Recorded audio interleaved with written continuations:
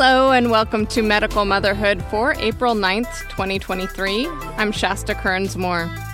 Medical Motherhood is a weekly newsletter and podcast on the experience of raising disabled and neurodivergent children. Please consider a paid subscription. You can do that online at medicalmotherhood.com.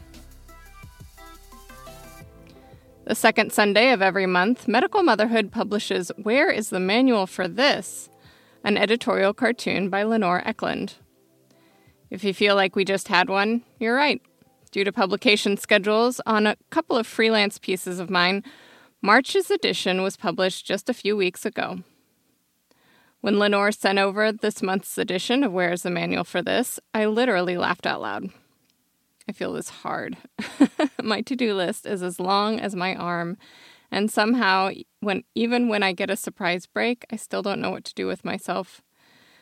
The tension between rest and productivity is particularly strong. Productivity usually wins, but rest sure would be nice. So it is a 4-panel line drawing cartoon. The first panel has a neon sign in lights that reads, "Break time Blitz," as a child in a wheelchair snoozes and a mom flinches in surprise. "It's time for the game show that challenges caregivers to make the most of an unexpected break," reads the superscript. In the second panel, the mom, under spotlights, reaches towards a book while also leaning away from it. "I could take a nap, or maybe read a book," she says. In the third panel, an overhead voice says, "Time is running out."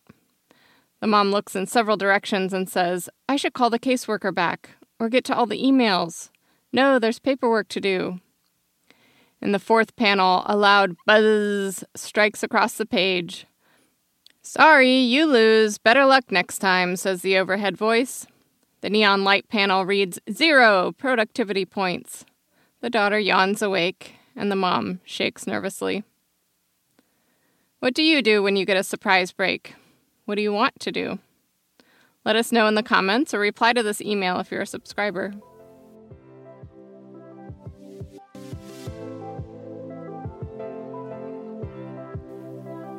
Time now for Medical Motherhood's News Roundup, summaries of news and opinion from outlets around the world. I'm trying something new this week, brief summaries of these news stories on disabled children and their families, rather than quotes from the piece. There are pros and cons to doing this, but I'm hopeful that the summaries will be more useful. As always, you can go to the website and click the headline for the full piece. What do you think? If you like this better, or if I should go back to doing the snippets, please write to me by replying to the email if you're a subscriber, or by leaving a comment on the website. From the Oregon Capitol Chronicle, proposal on paying parent caregivers of children with highest disability needs advances. Oregon state lawmakers are considering a proposal to pay parents of children with the highest medical and behavioral health needs to care for them. Senate Bill 91 allocates $3 million in state funds over the next 2 years, which is less than what other proposals would have included more children would cost.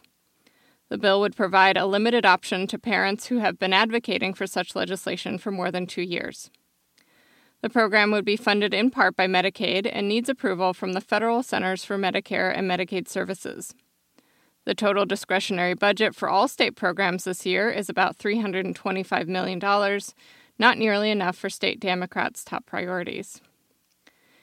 Human Services Committee Chair Sarah Gelser-Bluen of Corvallis proposed the scaled-down version of the bill over financial concerns, and she won the support of all of the committee members. However, the proposal's limited scope has received mixed responses from parent caregivers and advocates. Senate Minority Leader Tim Knopp of Bend had proposed a similar bill that would have covered all children with in-home support hours, but that was allowed to die in committee due to budget concerns. The lawmakers said they hope to expand the program when the revenue forecast is brighter. From Florida Politics, House approves new path for parental oversight of adult children with disabilities. Florida's House of Representatives has unanimously approved a bill, House Bill 19, which would allow parents of adult children with disabilities to remain involved in their child's education without the need for guardianship. With your vote today, you will stop an expensive and stressful rush to guardianship by parents of disabled students across our state just so they can sign a permission slip or just so they can know when their loved one is off campus, said Democratic Representative Allison Tant of Tallahassee, who filed the measure as a result of her own experience with an adult son with complex disabilities. Students with disabilities can continue in public schools until they are 22 years old, but when they turn 18, their parents no longer have an automatic right to sit in on teacher conferences or decision-making meetings. As a result, parents have had to resort to gaining guardianship, which is costly and complicated. The new bill would inform the student with an individual education plan a year before they turn 18 what this means and work with their education providers to create a channel for parents to remain informed about educational matters. The Florida Senate is expected to pass the bill, as it has already received 2 Senate committee approvals. From the University of California at Riverside, 1 of every 6 autistic children are expelled from daycare. According to a study conducted by the University of California, Riverside, roughly 1 in 6 autistic children are expelled from preschool programs, with the average age of rejected children being just 3.3 years old.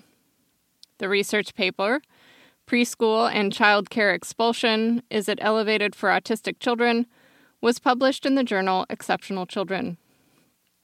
The consequences of expulsions for these children are chilling as they face more conflict with and dependency on their teachers when they enter kindergarten, among other difficulties. Autism characteristics, including difficulty with social communication and some repetitive behaviors, can be misinterpreted as misbehavior, making autistic children more vulnerable to expulsions. The study found that teachers may miss children's nonverbal attempts to communicate their needs, which heightens children's anxiety and can result in temper tantrums at such a young age. The study's authors are seeking additional funding for their smooth sailing interventions to be adopted by preschool and early childhood educators. These are aimed at forging better relationships between autistic students and their teachers. Kids who have good relationships with their teachers in early childhood settings do better academically, socially, and emotionally, said Jan Blatcher, the study's lead author. They are less likely to be asked to leave and, in high school, are more likely to get better grades and graduate.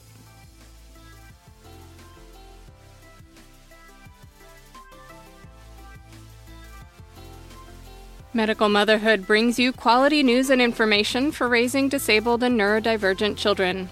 Get it delivered to your inbox each Sunday morning or give a gift subscription. Subscriptions are free with optional tiers of support. Thank you to our paid subscribers. Follow Medical Motherhood on Facebook, Twitter, TikTok, Instagram, or Pinterest.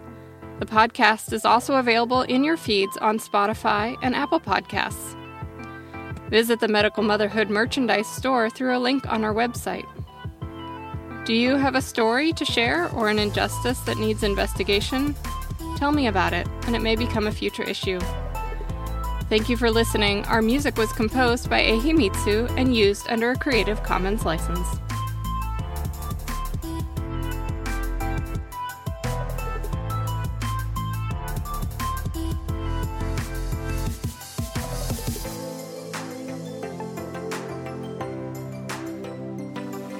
Mama Radio.